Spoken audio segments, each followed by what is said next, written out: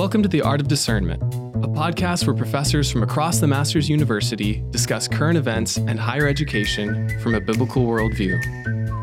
Hello and welcome to The Art of Discernment. This is Dr. Bob Dixon, and joining me today is Dr. Ross Anderson, a professor of biochemistry here at the Masters University for, if I'm getting this right, Dr. Anderson, this will be your 24th year here. Correct. Dr. Anderson has a BA from Austin College, an MBS from the University of Colorado at Boulder, and a PhD from Baylor College of Medicine. I'm getting all that right? Baylor College of Medicine, Houston, Texas, yeah. Okay, Houston, Texas. Not to be confused with Baylor University in Waco. Got it, okay. And you are or were a postdoctoral researcher at the Molecular Genetics Division at the Houston Neurosensory Center, and you have also taught at Baylor College of Medicine and at Lamar University in Beaumont, Texas. So a lot of Texas in there, but you've been in California a long time now. It's really interesting because I've lived in California longer than any place else, though I still consider Texas home. Interesting. And not partly that's where all my family is. That's where I pretty much grew up. So that makes sense. I don't think I've ever met anybody from Texas who isn't always calling Texas home. That's true. If you do, then they're not truly Texan. Oh, there you go. Shots fired. I love it. All right, so today we're going to talk about something that I really have been looking forward to because I know this story and it's just a great story and I'm really excited to share it with our listeners. And it's the story of your journey from being an evolutionist to becoming a creationist. And we want to get your perspective out of that on how Christians can engage in this conversation with people who in their lives who maybe don't believe what they believe about how the world came to be. Right. And it's a conversation that as Christians we tend to avoid. We want to avoid some, and yet it's impossible to avoid. So I think the first thing our listeners probably want to know is how did you go from being an evolutionist to being a creationist? Well, I'll give you a shortened version. Okay. Mainly through prayer. All my formal education had been evolution, both from high school through. And it wasn't until after I got my PhD, when I went to Lamar University, it's a state university, I looked at that as an opportunity. I considered myself to be a Christian. At the time, however, I wasn't as strong a Christian as I thought I was. And students would come to me asking questions like, okay, here you are teaching science, and everything there is evolution. But you're a Christian. How do you rectify that? And I'd really never given it that much thought until then. I realized, okay, I'm in a position of teaching now. I'm on the other side of the desk. I need to know the truth of this. I need to now nail this down once and for all, for my own sake, if not for theirs. So I asked God, I said, what is the truth here? I've been taught all evolution, but back in the back of my mind, I just didn't feel comfortable with that. I didn't know how to defend that and how to refute what I had been taught.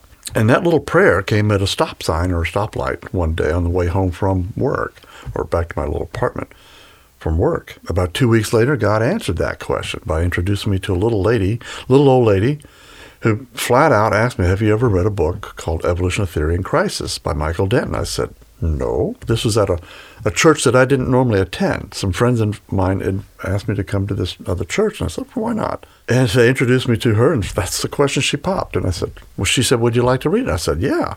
Well, as soon as my husband's finished with it, I'll let you read it. Well, I read it. I got it and read it. That really opened my eyes, because this guy is an MD, PhD. He's talking my language, if you will. And he was presenting all of that I knew, but in a whole different light. Now, he's not a Christian, but he might be called an intelligent design person. And he brought up things that I know about, but we hadn't really been taught. I've never been taught. I thought, but I know he's right. You know how the truth will resonate with you when you hear it. And that put me on fire. And I thought, good, there's somebody else in the world that's sort of questioning like I am. And then I read Michael Behe's Black Box, and the same kind of thing. Darwin's Black Box. And the day that I asked that little prayer about, God, what is the truth? That's the day that God smiled. Because he's saying, now you're where I want you. You're asking the right questions. And I would tell anybody, regardless whether it's evolution you're dealing with, evolution creation, or any other aspect of your life, go to God and ask him point blank, what is the truth with this issue? That's what he wants everybody to do. Come to him and ask that question, because he loves to answer it. And he answered it very clearly for me. Well, it created waves and created problems there at the State University. They didn't like that.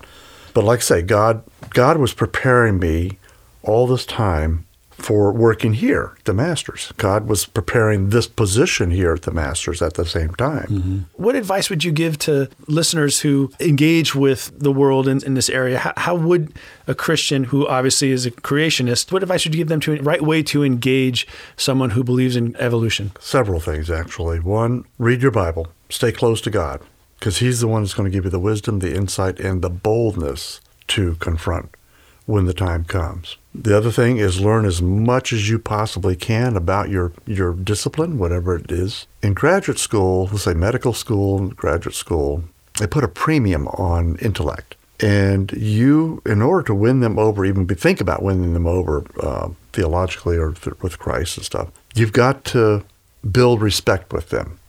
And the only way you can really do that with them is be smart. Mm-hmm. Know your stuff, because that's what they look at.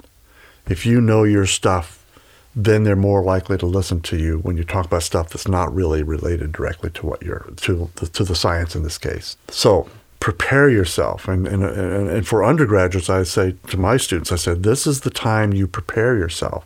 God has given you a wonderful opportunity to learn how to prepare yourself for what's coming. And this is because my experience in the secular university and in the medical school, I'm able to tell them, okay, here's what you can expect, and here's how you can prepare. Whether you avail yourself of the blessings that God has given you here or not, well, that's up to you. But I would strongly encourage you, since you're paying this much money to learn as what you can. So what would you say to someone who says, well, I'm a scientist, so clearly I believe in evolution. Mm-hmm. Creation, that's in the realm of religion. Right. Yeah, and that's where they try to put it. That's the other thing, is you try to learn as much about where the other side, where they're putting their eggs, so to speak, where they're putting their trust. So you have to know both sides of the argument, not just one side. This is one of the things you find out with the evolutionists. They only really know one side. That's their side. And they don't know it that well. They only know what they've been taught and told to say. Right. But as a creationist, as a Christian, you have the extra responsibility before God. If you're going to defend his word and defend your faith, you've got to know both sides. You have to know more and be able to defend that. That's a command in the Bible too, to defend and contend, fight for what you believe there. And it means doing a little more homework than the other guy, so to speak. So you can see where they're coming from and be ready with a ready answer. Why your viewpoint is the more correct viewpoint, the one that makes more sense in light of what we do know rather than what we don't know. So you have to, again, if they look at you and say, you claim to be a scientist, then they're going to test you on that, Right. And if you don't come across as really knowing that much in the way of science, then they're not going to trust you with anything else. I remember my conversion, prior to it, the person the Lord used to bring the truth into my life. Mm-hmm. She and I argued that very thing. She argued creation, evolution, and her attitude toward me was, I'm not going to try to win an argument with you. Right. This is, and I didn't really even understand what that meant at the time. I know now looking back, she was more interested in my soul than winning an argument. But when the Lord opened my eyes when I became a Christian, that was the first thing I knew I had to understand. I said, okay, well, evolution can't be true because Genesis reveals something else, and if this Christianity thing is real, then I have to take the Bible at its word. So this is what it says. So let me find out why I'm wrong. I don't know and I was surprised to find out how much science there really was in support of what the secular world calls intelligent design, what we call creation. So there's plenty of science behind and I'm doing air quotes, religion of creation. It's science. Right, exactly. Well, the key there was two things. One, the Holy Spirit had put it into you to seek the truth. Okay, at some point you realize, okay, I want to find out the truth behind this. Two, this young lady you were talking about, she recognized it's a heart issue. It's not really science versus science or religion versus, it's more religion or worldview versus worldview, which science can play a role, but not a dominant role. And so she was trying to not so much convince you via the science, but get you to recognize, okay, look for the truth. Seek out the truth. Because she knew if you got to that point and sought out the truth, then the Holy Spirit would lead you to the truth. And he did. Yes, he did. But there's a lot of people out there really not out after the truth. They think they already have it. And you've got to be able to recognize, exercise discernment. Is the person I'm talking to really seeking after truth, or they just want to argue? If they want to argue, that's up to you, but your time is better spent with somebody who's really asking earnest and sincere questions. That's a great point. So, speaking of argument, what are some of the arguments or talking points that you often contend with when you're having this conversation with an evolutionist? Well, the one thing they build a whole lot on, their whole argument is built on the age of the Earth. The Earth is X number of billions of years old. So they think they've got enough time for evolution, all sorts of evolution to take place. So that's one pillar, if you will, holding up their argument. And this is why so much attention in the creationist community is focused on putting cracks or chinks in that particular pillar. In time, it will fall, and it's starting to fall. People in that field recognize that. Okay, we have sort of painted ourselves into a corner. We say the Earth is 4.5 billion years old, and the more decimal points they put on, that makes it sound like it's more exact and more accurate. And I mean that's the impression that people. Oh wow, you got to the 100th decimal point. Wow, you must know what you're talking about. It's 4.6, not 4.4. Yeah, right. So. Again, they've begun to realize, as the more we learn about life, they begin to realize, as this Michael Denton did, begin to realize that there's just not enough time. That things are way too complex than what we thought 20, 30, 50 years ago. Mm-hmm. And so what are we going to do? Right. So a lot of people come up with all these other ideas. They still want to hold on to evolution, but they tweak it here and tweak it there. Well, evolution happened too fast now. That's why you don't see the evidence of it in the rock layers. Okay. Well, maybe there's life out there somewhere that's seeded. Right. This is the panspermia idea that Francis Crick, one of the co-discoverers of the structure of DNA, he get to the point in his life where he recognized that with as much as we know now about life, no honest person would believe that evolution occurred here on Earth. Okay, here on Earth. And so he posited it's coming out there. And then there's others that say, no, we have no evidence really of a life out there. Maybe we're just one of many universes that just happened to roll the dice right. So hearkening back to an earlier question, that sounds more like religion to me. Than it really is. Masquerading Christianity as does in this context. Well, see, that's the thing. If you get a scientist or even a group of scientists to say pretty much the same thing, then people in the general public who don't know science very much think, well, these guys must know what they're talking about. They're not. Right. As cookies it might sound, they're all on the same page, or many of them are. And we look up to these scientists, and we respect them, and we think they're smart and blah, blah, blah. Yeah. And they take advantage of that. And they'd be able to spout foolishness, get away with it. And they peer review, but it's really they're the peer review process. The peer review process is under a lot of fire now, too, because too much, if I don't like what you're saying, or if what your research is too close to mine, and you're wanting to publish something that I'm just on the verge of publishing, I will say nope, can't publish that. Yeah, that makes sense. So if you're in a discussion with someone and having this, I'll call it having this argument, right? You're having this debate with an evolutionist. How would you, strategically speaking, how do you refute those, the age of the Earth, for example? I know we don't have forever, and this is a semester's worth of information I'm asking for. The biggest, I'll say, arrow in the quiver that they use for pushing the age of the Earth is radiometric dating. Okay, that seems to be somewhat unassailable, and they present it as though it's unassailable. I mean, everybody agrees. You can't argue with these facts and stuff. But what I would try to do is get people to recognize, okay, all these different dating methods. One, they give you very different dates. When you expect them to, if they're that accurate, they all should land on pretty much on the same dates. They don't. But more importantly is the underlying all of them are certain sets of assumptions that are made. And it's already been shown that none of those assumptions are really valid, but they're unstated because most people recognize, well, wait a minute, you're just assuming. And that's not true. And you're assuming that's not true. And you're assuming that's not true. So they go unstated. But the people in the field, of course, know those assumptions. But they're not going to come out publicly and undermine what they're trying to push. So I would talk to someone and say, okay, let's look at some of the assumptions that are made. And those assumptions, what do you mean assumptions?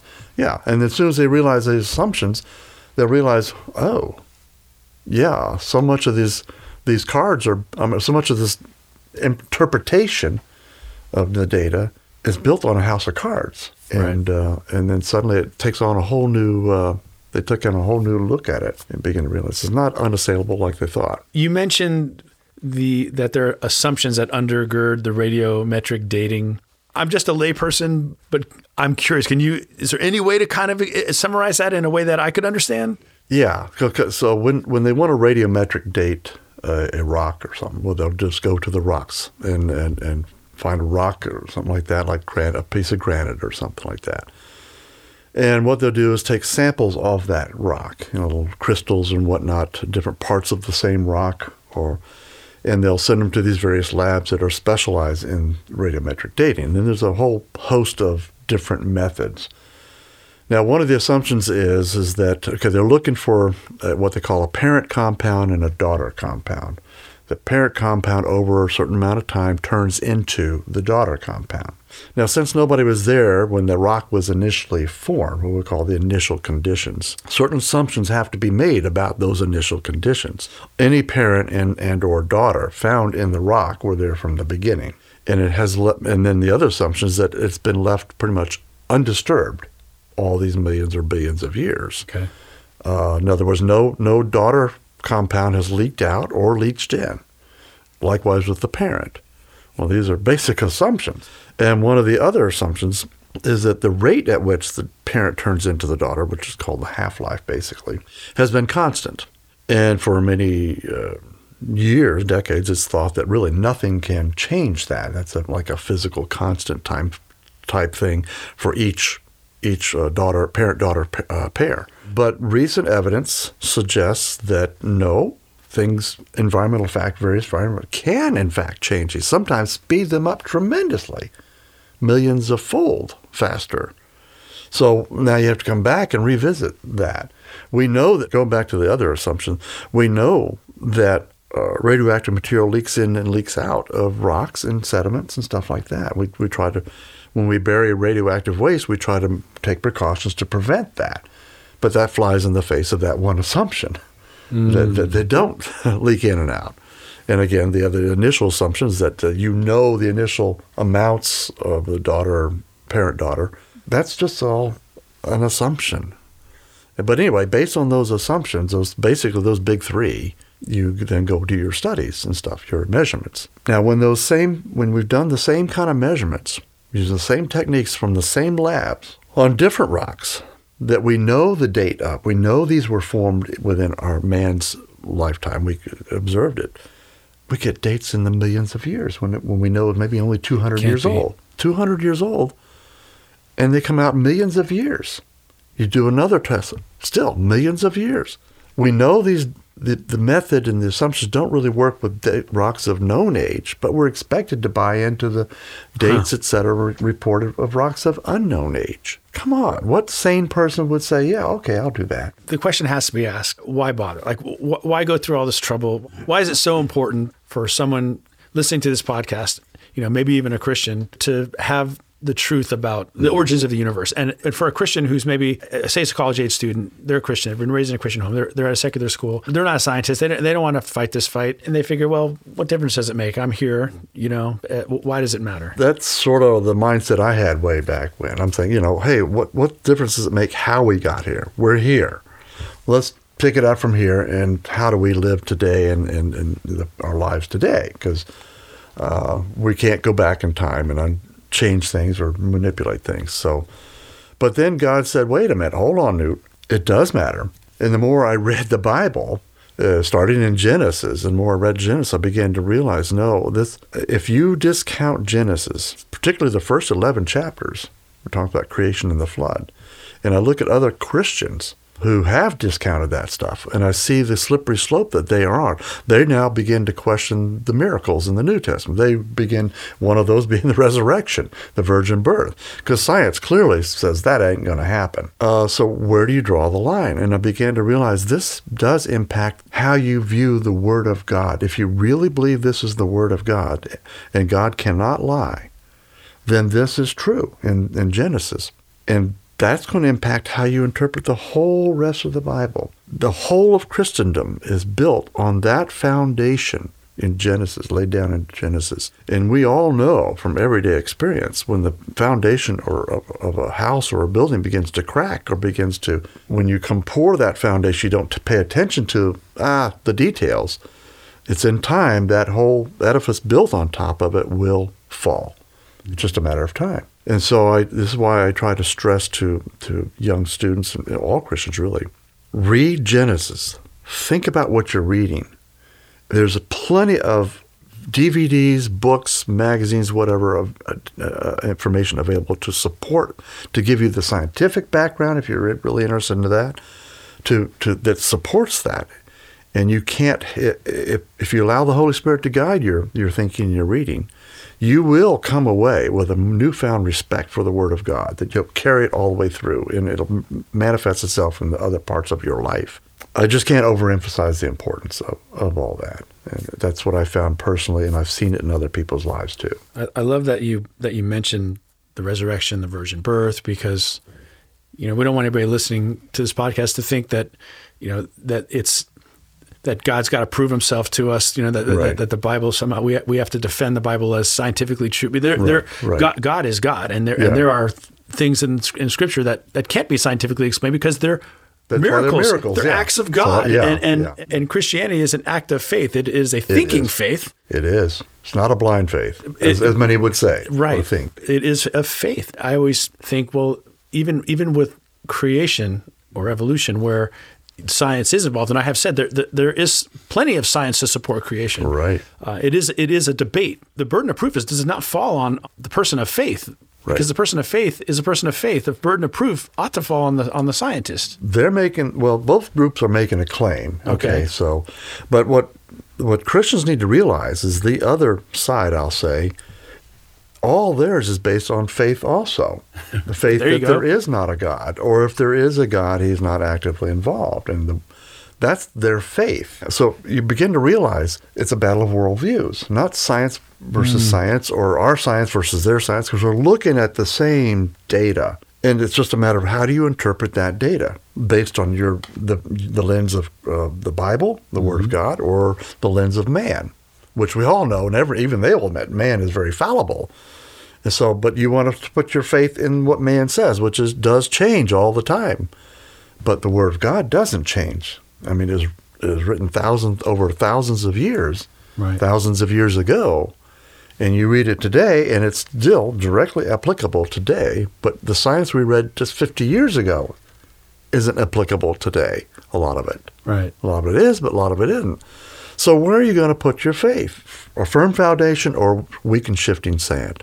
Dr. Anderson, this has been really fun. I was an English major. I was not a science major, but we live in a physical, tangible world and the science is fascinating to me, and I love having these conversations with you. And I'm sure your students, I'm sure you have these conversations in class all the time. Oh yeah, in the origins class. Yeah. Well, in all my classes, the design that's evident when you study life on the molecular, the atomic level, it just jumps out at you. It shouts, as Michael Behe, another biochemist who wrote Darwin's Black Box back in the 95 or 96, he said design shouts, and he's right. He's right that you'd have to be willfully ignorant to say it doesn't or to ignore it. And that's the other thing. The more we learn, many of the evolutionary community are recognizing, it's designed. It sure looks like it's designed. Mm-hmm. Even Dawkins said, sure looks like it's designed. But then he turned right around real quick and says, but that's an illusion. And I think, about willfully ignorant. So the truth of the matter is that people want to say you got science on one extreme and you have Christianity on the other extreme as if they're opposite ends of the pole. But the reality is that science, looking at the world, even scientifically, is going to lead you to glorify the Lord because his artistry, his design is so evident. Well, Romans chapter 1 says you're without excuse. And if you look at a little bit of the history of science, some of the big names that everybody's taught in chemistry and physics, etc., were themselves creationists, or they believe Bible-believing, Bible-reading Christian people that I feel like God had, through the Holy Spirit, had given them certain insights in whatever discipline it was, and pushed science and pushed to the point where then now we come along and we stand on their shoulders, as other people have put it. But see, a lot of that's downplayed in the public schools and stuff. That the earliest scientists, they're just basically like they didn't really exist. Oh, occasional mention of the name Isaac Newton. Oh, everybody. Who's that? But they look at his scientific and mathematical accomplishments. But they will never broach the reason Newton and some of these others studied and did, because they believed in God. Newton wrote more on theology than science. Wow. But people are not aware of that. If a lot of younger people were aware of that, and if they were taught that, they might have begin to realize, hey, you can be a good, qualified scientist and believe in God's word. Ross, thank you so much for joining me on the podcast today. Oh, it's my pleasure. Thank you for listening to The Art of Discernment. For more information on the Masters University, visit masters.edu. You can also find us on Twitter, Facebook, Instagram, and YouTube. We'll see you next time.